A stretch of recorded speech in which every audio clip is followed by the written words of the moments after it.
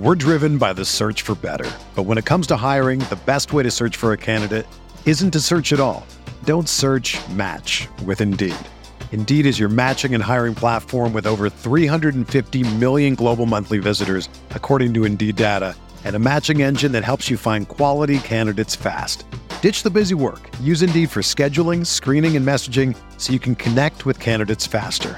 Leveraging over 140 million qualifications and preferences every day, Indeed's matching engine is constantly learning from your preferences, so the more you use Indeed, the better it gets. Join more than 3.5 million businesses worldwide that use Indeed to hire great talent fast. And listeners of this show will get a $75 sponsored job credit to get your jobs more visibility at Indeed.com/Blue Wire. Just go to Indeed.com/Blue Wire right now and support our show by saying that you heard about Indeed on this podcast. That's Indeed.com/Blue Wire. Terms and conditions apply. Need to hire? You need Indeed. We're talking week 10 fantasy football projections using the power of our game level similarity projections app here on RotoViz Radio. What's up, RotoViz?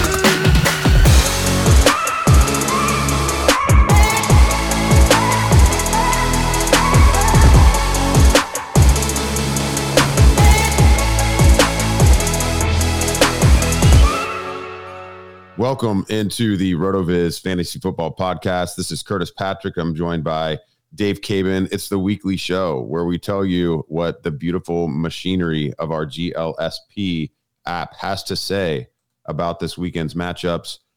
Just to overview the week quickly, there are 4 teams on bye. And then week 10, it's the Baltimore Ravens, Cincinnati Bengals, New England Patriots, and New York Jets. So, with the Ravens, it may be a little bit of a blessing because, kind of keep trotting out this familiar cast of characters, and most of their players have been underwhelming of late.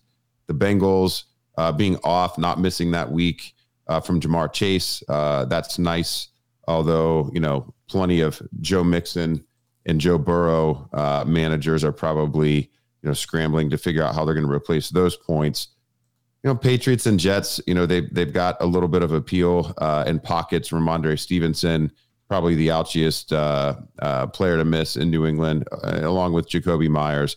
And then the Jets, man, Garrett Wilson has reemerged, and, we've had some pretty big weeks from Tyler Conklin of late. So there are some players that are noteworthy that are missing, a little bit less painful than the atrocity that was week 8. When basically half the league felt like it was on bye. Dave Cabin's going to help us steer through all the data as usual. Maybe just some lighthearted banter to get us started, Dave. Jeff Saturday, now the coach of the Indianapolis Colts, fresh off a high school coaching job. It's nuts, man. I feel like this season is the gift that keeps on giving.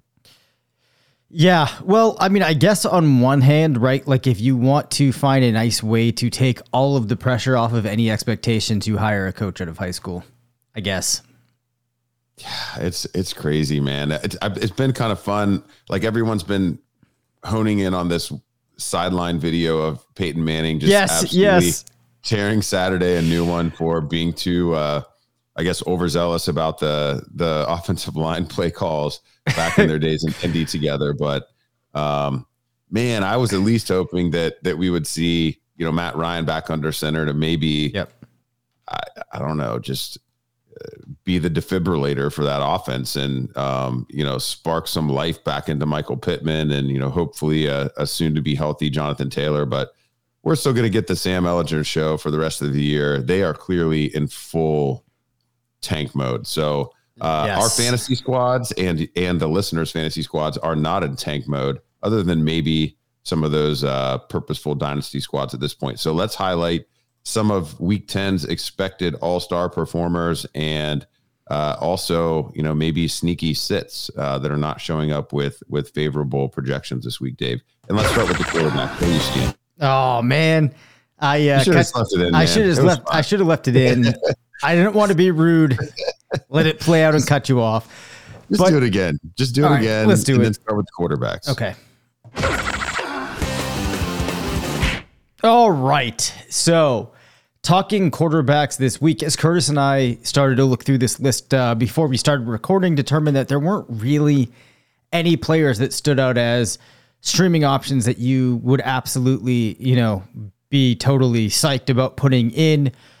Justin Fields, who on ESPN leagues is available, at least heading into this waiver wire, running more than 50% of leagues, with a 20.1, putting him in the top 5, just actually the top 4 behind Josh Allen, Patrick Mahomes, and Tom Brady. 29% of his matches went for more than 25 points. So hopefully we can see Justin Fields continue to remain hot. GLSP gives it a decent probability.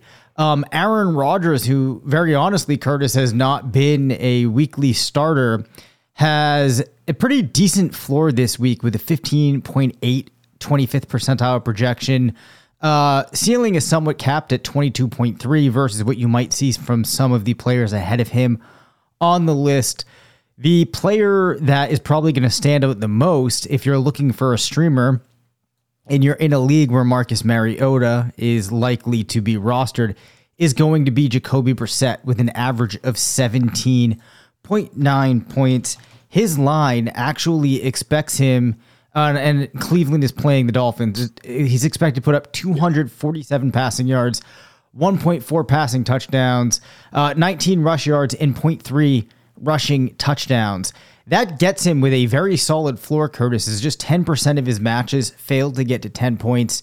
He had 29 between 10 to 15, 27 at 15 to 20, even has 18% of his matches going for more than 25 points. So that's pretty impressive for him. Beyond there, you have Jimmy Garoppolo, Jared Goff, just falling outside of fringe QB1 territory. Garoppolo with an average of 17, Goff at 16.8. The only other major note that we had here was, and obviously you're playing him no matter what, but against the Commanders, Jalen Hurts comes in at quarterback 16 with an average of just 16.8. Still does have some upside as 20% of his matches went over 25 points.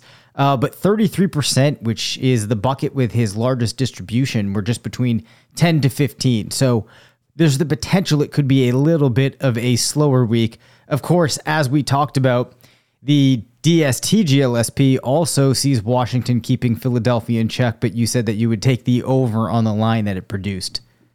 Oh, for sure. I think of the players you mentioned that would maybe be stream worthy, I actually like Jimmy Garoppolo a little bit better than Jacoby Brissett. Yep. The Dolphins could force a game script where he gets in catch up mode and goes crazy.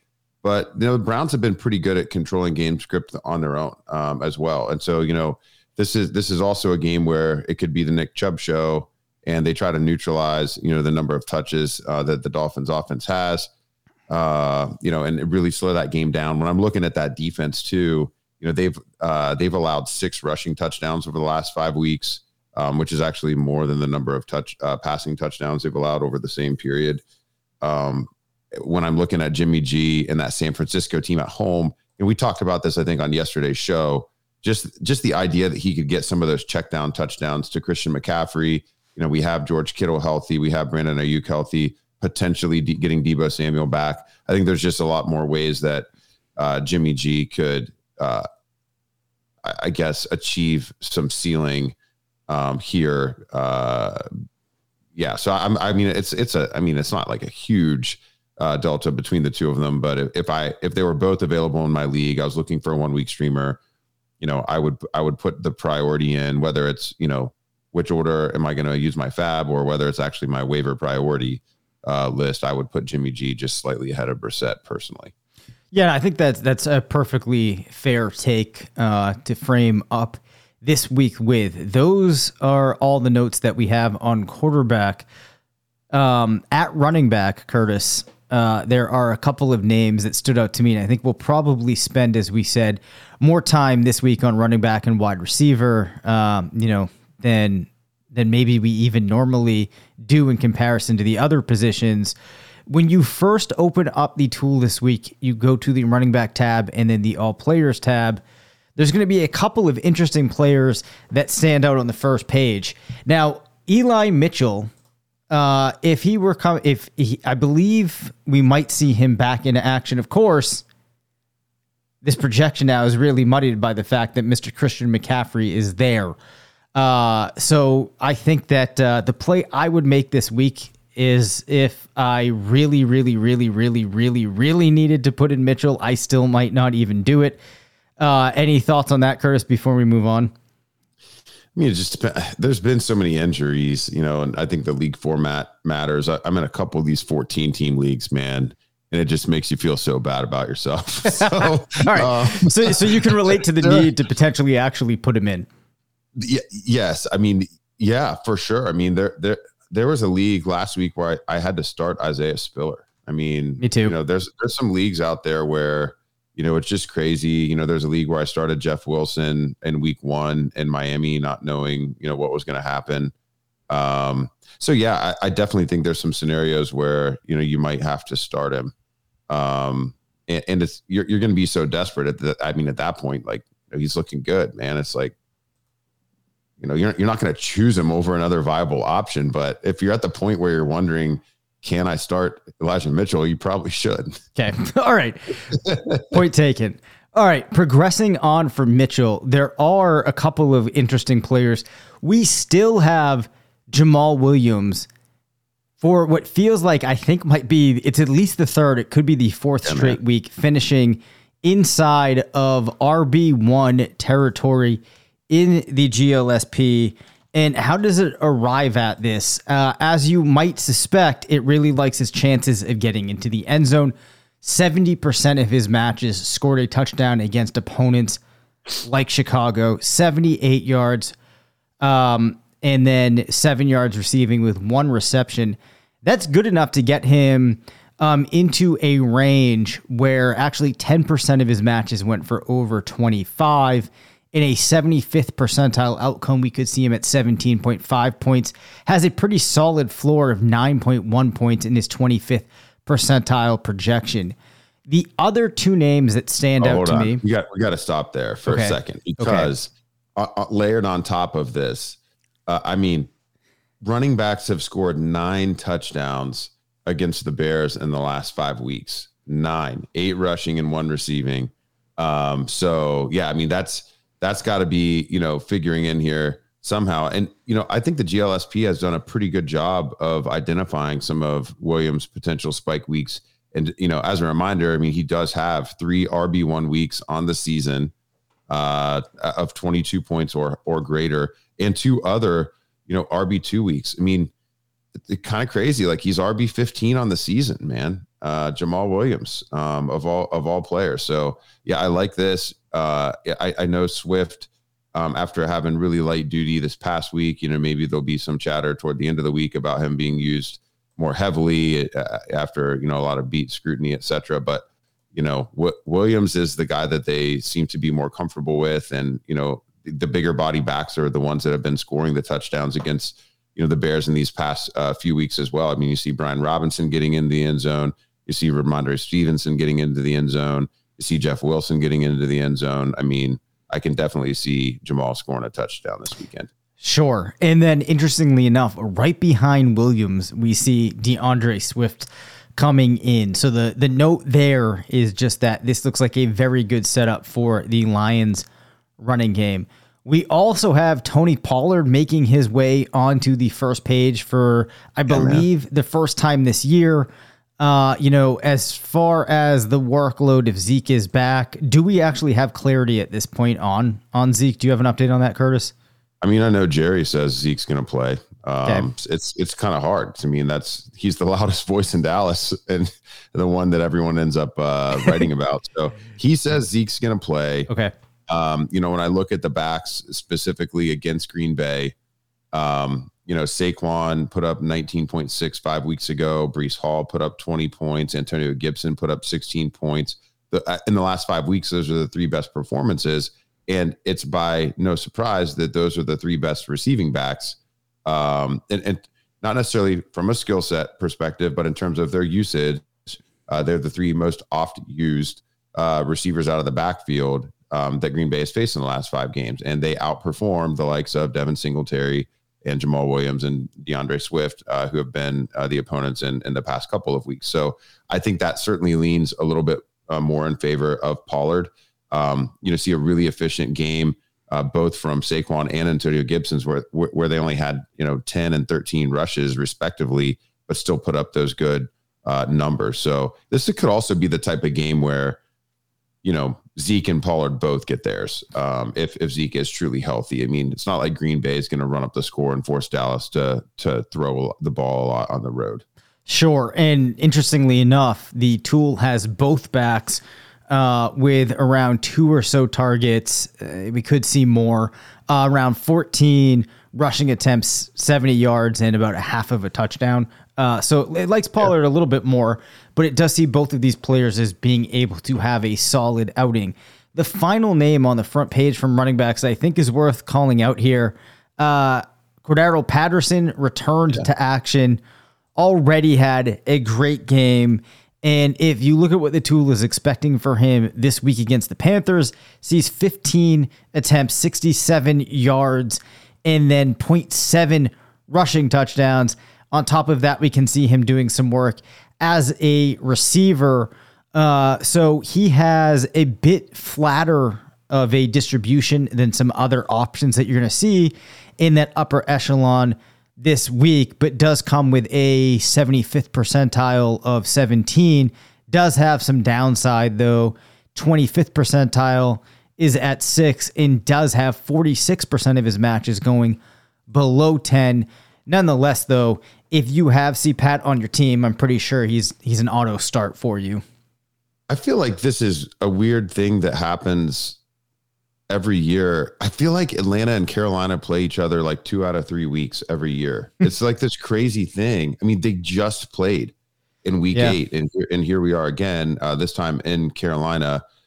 Patterson wasn't available the last time they played 2 weeks ago.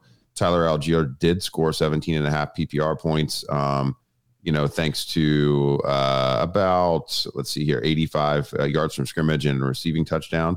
So he got there. I mean, the Panthers have allowed quite a few big games to running backs from a fantasy perspective. Even if you take Joe Mixon's explosion out from last week, I mean, Tevin Coleman, of all people, put up 21 points against them 5 weeks ago. Jeff Wilson had a 20-point game. Darrell Henderson, even in the Pop Gun Rams rushing attack, scored 13 points against them a couple weeks ago.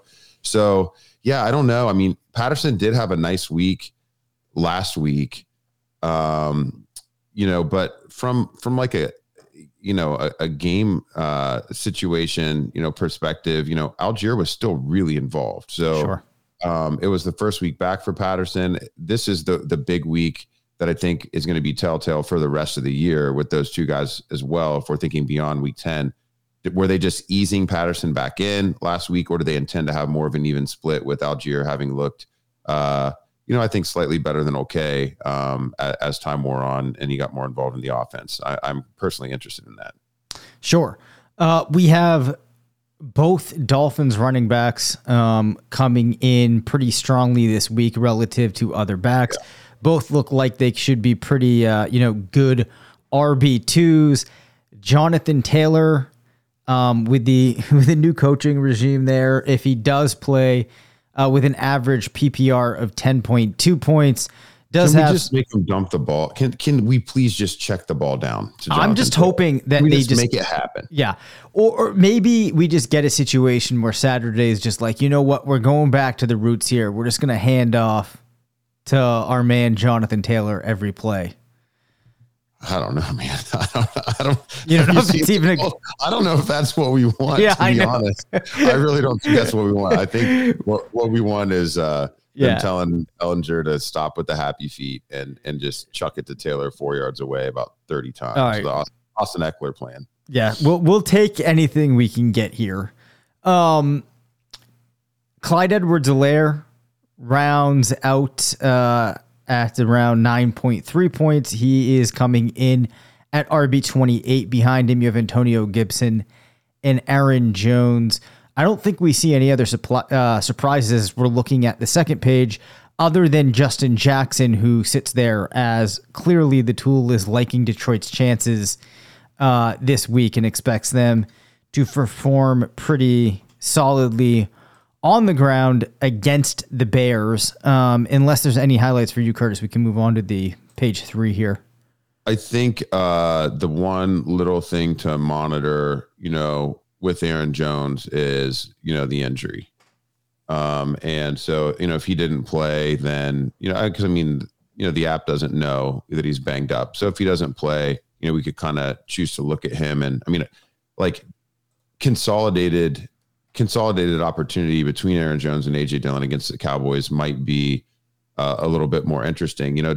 Dillon, when he's had those big games, it's been when he's super heavily used. And that's like the ultimate statement for the big bodied backs. And obviously the volume begets the production. But, I think there's obviously a lot of, there's something to it over the course of NFL history that sometimes these big backs, you give them all of these extra touches, and over the course of a game, they wear down the defense. Derrick Henry, obviously the most famous current example. Yep. So that would be pretty interesting if Jones were to sit out, get healthy in a year where the Packers are underperforming, and then, maybe we see a Dillon eruption. So Dillon has not been a player that the GLSP has liked much this year, and for good reason. His usage hasn't really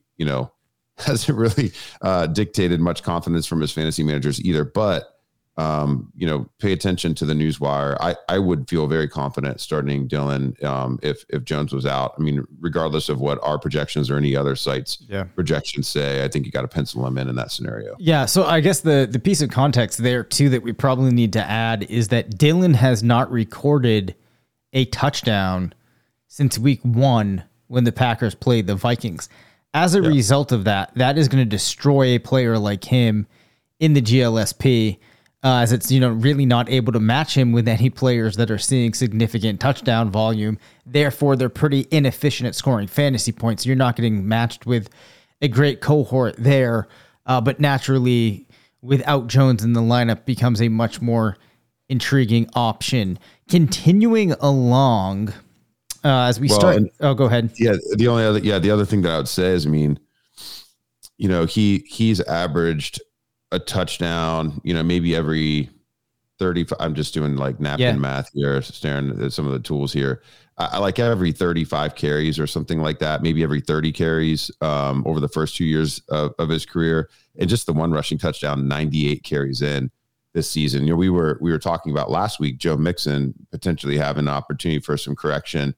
And then lo and behold, that happened. So again, I'm not predicting a 55-point week for AJ Dillon, but at some point, these things have a way of evening themselves out over the course of a large season-long sample. Sure. So Devin Singletary continues to come in now much lower than he was earlier in the season. He has an average projection of 8.5 points.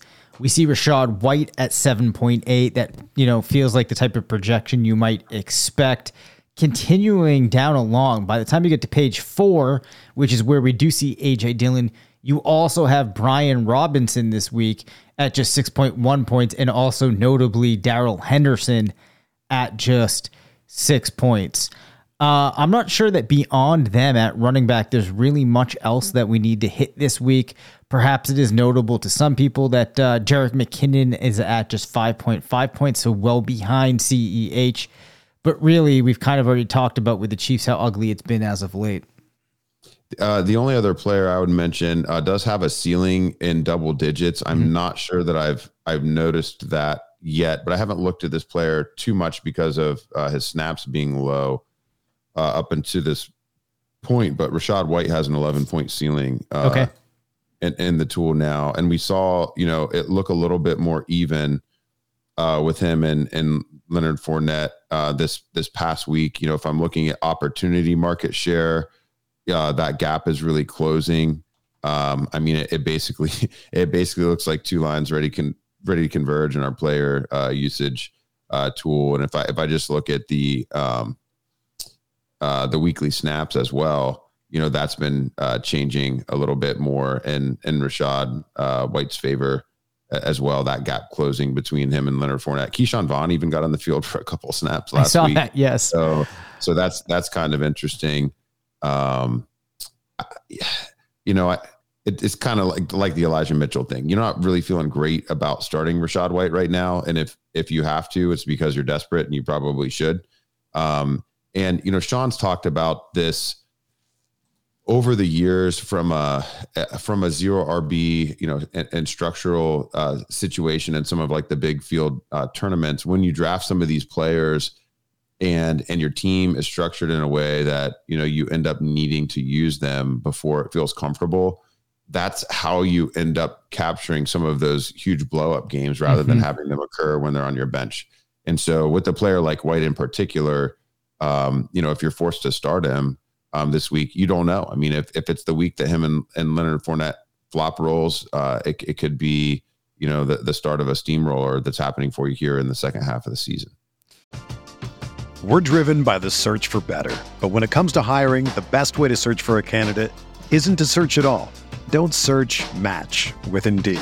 Indeed is your matching and hiring platform with over 350 million global monthly visitors, according to Indeed data, and a matching engine that helps you find quality candidates fast. Ditch the busy work. Use Indeed for scheduling, screening, and messaging so you can connect with candidates faster.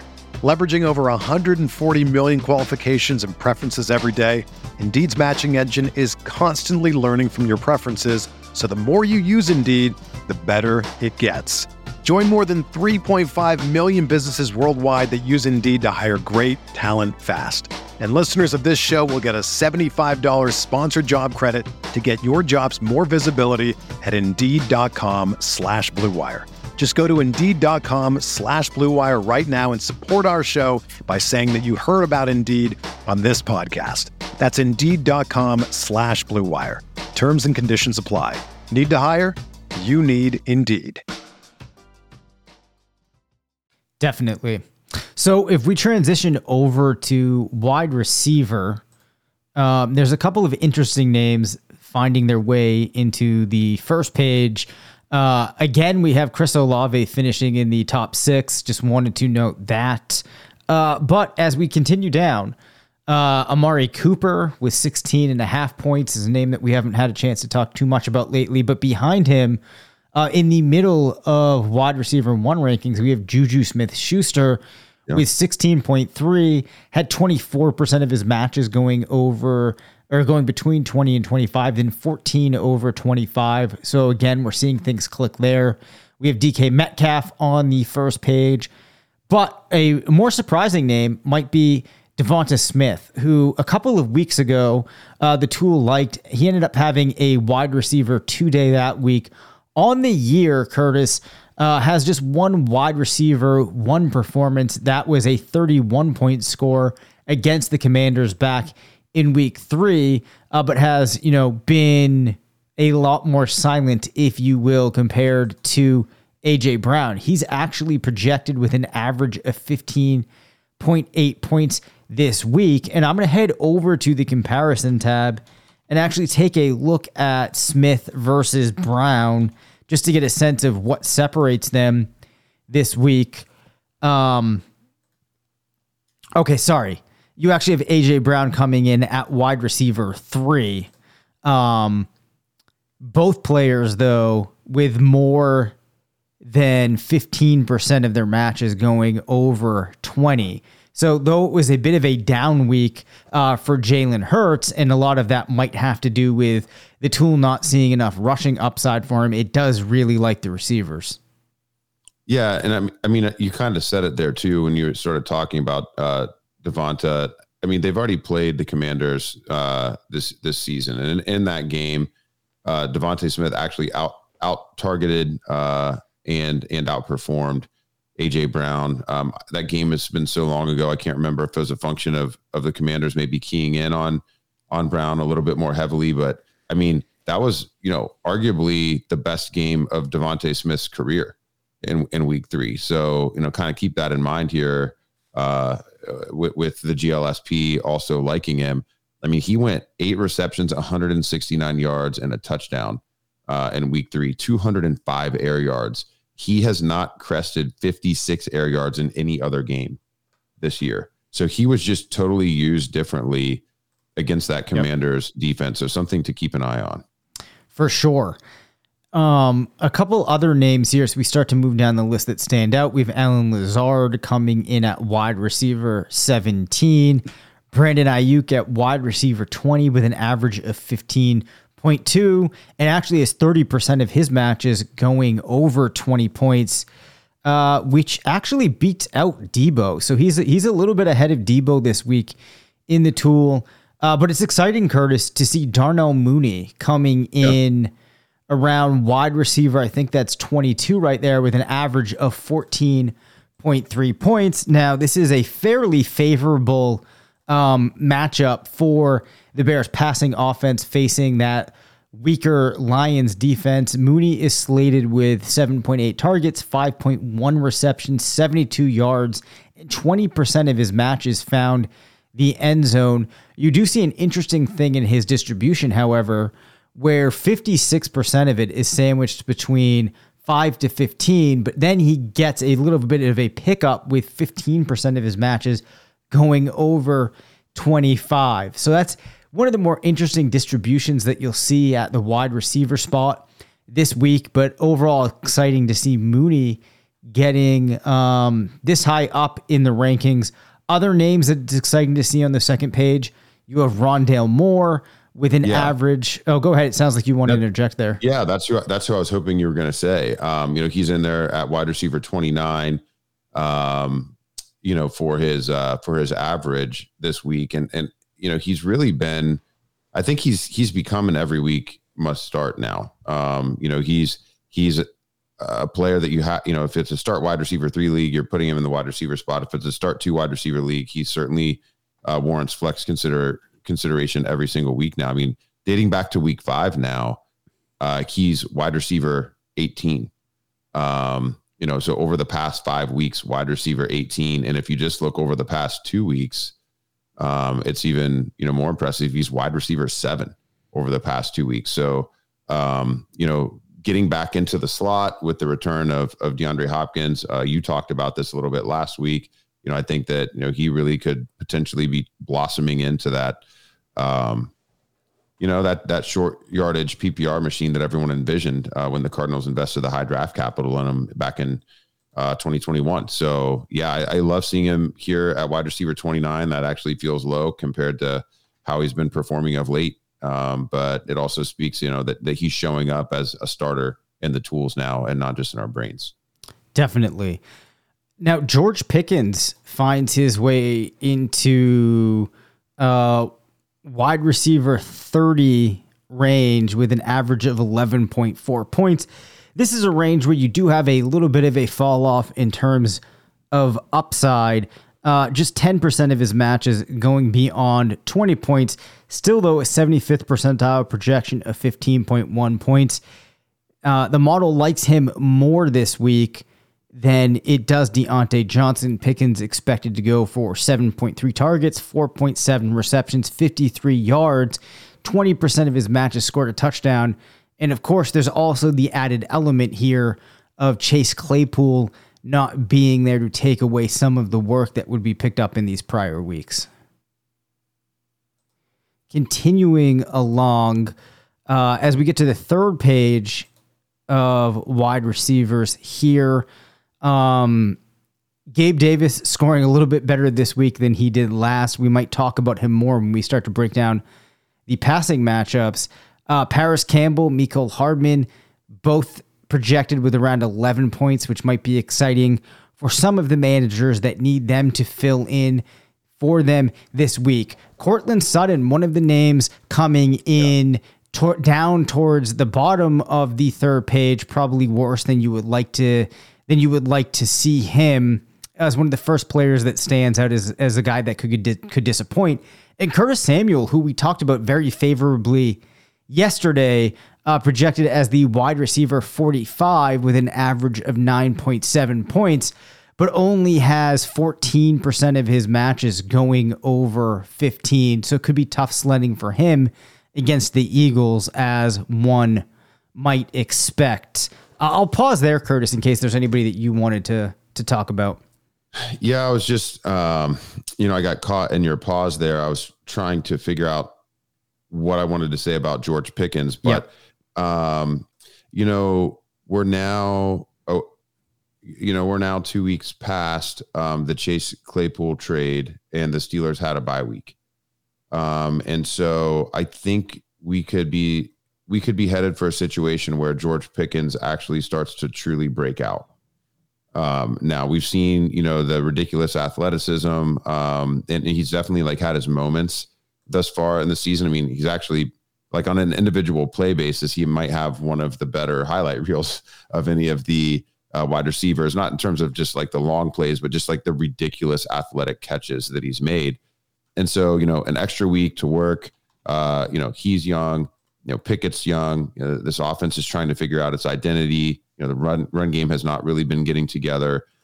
I think there's a chance that they could become a little bit more of a pass happy offense and feature their best weapons. And I mean, their best weapons are Pickens and Freiermuth and Deontay Johnson. And, we now have a situation where we can keep that specific trio on the field a little bit more. So I like being reminded about Pickens. He's kind of a player that gets buried on your bench a little bit in season long because of the bye and because he hasn't had the huge games. But it's nice to see. This is the value of the GLSP in my mind at this point of the season, because it's reminding you of the upside that some of these players have, even if they haven't shown it in the box score quite yet. So love seeing it highlight Pickens as a mid wide receiver 3. I'm going to have to look at him a little bit more closely in some of the leagues where he's kind of in my flex rotation. For sure. So now we're at the point where we can highlight some players that it doesn't like, who you might be considering or still holding out hope could put up higher weeks. The first player I'll call it here, Drake London. 26% of his matches failed to get to 5 points. 46% went between 5 and 10. Not that we're expecting huge things out of London at this point, but I'd imagine there's some people out there that might need to get him into lineups that are still holding out hope. Of course, if you go back to, I'm just going to quickly run down the evolution here of his season. Started off with 12.4 points against the Saints, put up 24.6 against the Rams, then 14.4 against Seattle in week 3. Since then, Curtis, his best performance was 7.5 points in week 5 against the Buccaneers. Really has not done a whole lot. Another player that the tool is not expecting to do a lot is Michael Pittman Jr. In fact, just 6% of his matches get past 15 points, and just 22 are over or in the 10 to 15 bucket, meaning you have less than 30% of his matches going for more than 10 points. Not what you like to see. Michael Gallup, Allen Robinson, Marquez Valdes-Scantling, Chris Godwin, Robert Woods, other players in this range. Godwin is the wide receiver 34 on the season, has failed to become a wide receiver 1 at any point this year, Curtis, and has been a wide receiver 2 only 2 times this year. Didn't play, has missed one, weeks 2 and week 3. I actually don't recall if the team had their bye. But Chris Godwin has not been giving you what you probably were hoping for, and the tool does not like his chances of doing so this weekend. Yeah, Godwin feels like, Tampa had signed Cole Beasley earlier this season when they were in a lot of trouble. I think he was only in town for a week or 2, didn't really stick, but that's kind of what he's doing. He's getting 10 points every single week.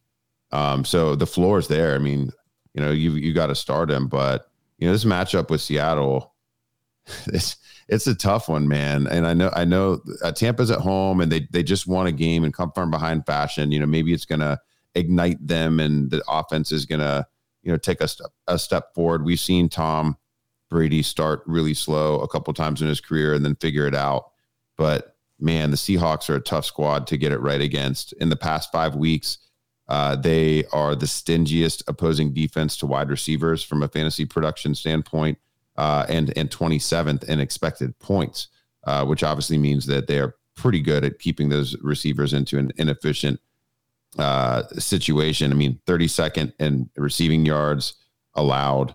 It's not a good situation. Only 2 receiving touchdowns allowed to wide receivers over the past 5 weeks. And then we also see that they rank 30th in air yards to opposing wide receivers over that same stretch. That actually might help Godwin as opposed to, Evans from that perspective. Yep. So I think we can make our way over to tight end now, unless you want to stop me in my tracks here. No, I think you hit all the, you hit all the names. I think at tight end, what's really exciting is to see some new faces popping in the app finally, on the strength of a couple strong weeks. Greg Dulcich, you've been talking about him a couple weeks now. Tight end 2 in the eyes of the GLSP this week. Cade Otton, who has put up more than a handful of solid fantasy performances now, Dave, also coming in at tight end 5. And then you already talked about Mooney, with the emergence of Justin Fields. Well, Cole Kmet all of a sudden has been like a major fantasy factor at tight end the last 2 weeks. And so, he now is showing up as a mid tight end 1 in the tools as well. Yeah. So just to add a little more color here to what you just said. So Dulcich has an average projection this week, or I should say it like this. His comps averaged 15.2 points. That is a huge amount of points for a tight end in a given week here, not to state the obvious. His line against the Titans calls for 7.4 targets, 5.6 receptions, 74 yards, and 40% of his matches found the end zone, giving him a 75th percentile projection of 20.7. That is not something you see every week in the tool, and a floor 25th percentile projection of 9.7. So very exciting stuff there. He actually comes in behind David Njoku at an average of 15.6. Then we see a bit of a fall off. You have Travis Kelce at 12.2, Hawkinson at 11.9, but Cade Otton at 11.4. The young tight end for the Buccaneers in their matchup with the Seahawks is expected to put up 48 yards, 4.5 receptions, and 40% of his matches found the end zone. So definitely helped out by having the potential to get in the end zone. If you're looking, though, at the different thresholds, things do fall off pretty quickly for him. Has 38% of his matches going between 5 and 10, 23 between 10 to 15, 13 between 15 to 20. And then, as you might expect for a tight end, things fall off significantly from there. But that's still a really exciting projection to see. And as I've mentioned before, sometimes, especially with these younger players, it's not so much the specifics of their GLSP for that week. It's just that they've managed to make their way into the upper echelon in a given week, which often can be a signal of things to come. Other players that I think are notable here, we have Kyle Pitts actually coming in fairly highly this week. Evan Ingram might be a player that you're interested in, has an average of 8.7, could be a fringe tight end 1. Beyond that, I'm not sure that there's anything that stands out to me as particularly unusual. 2 kind of wrap up notes on a couple of the players that we focused on at the position. Greg Dulcich, we've seen one other tight end, kind of unlock that ceiling. Remind me who the Broncos are playing this week. Titans. Yes. Tennessee. But against Tennessee. So yes, Kelce bullied them last week, but 5 weeks ago, Mo Alley Cox of all people put up his 85-yard 2-touchdown game. So it's not, any tool that's tracking and trending is going to like, opposing defenses after they face Travis Kelce, right? Because yes. he tilts the averages, but Mo Alley Cox had a big 20+ point game as well. And then when you look at Cole Kmet, the Lions are a pretty tasty matchup for tight ends, not necessarily from a ceiling perspective, but in the past 5 weeks, In each of those weeks, we've seen the opposing teams tight end one score at least 9 PPR. They've been, very rock steady between 9 and 13.9 PPR over the past 5 weeks. The Lions' worst, or I guess most favorable, but worst performing fantasy defense in terms of fantasy points over expectation allowed to opposing tight ends over the past 5 weeks as well. And they have allowed 4 receiving touchdowns to the position, which is obviously one of the things that's driving that number. And Kmet is all of a sudden a touchdown machine. So look out. When you get to hear a player's a touchdown machine, I mean, if that doesn't get you excited, then I don't know what does. Anything else from you? Or I think I have said my piece for this week. Nah, man, that's it. All right. We will be back then Thursday. Well, we will record Thursday evening for Thursday Night Football to have a passing game matchup preview out and ready for everyone on Friday morning. In the meantime, feel free to send us any questions that you might have in advance of that show, and we can, answer them, do a little bit of a dive if needed, and break down these passing game matchups. Thank you for listening to the RotoViz Fantasy Football Show. Send us questions at rvffshow@gmail.com. Follow us on Twitter at DaveCabinFF and at CPatrickNFL. Leave us a voicemail at 978-615-9214 and make sure to rate, review, and subscribe.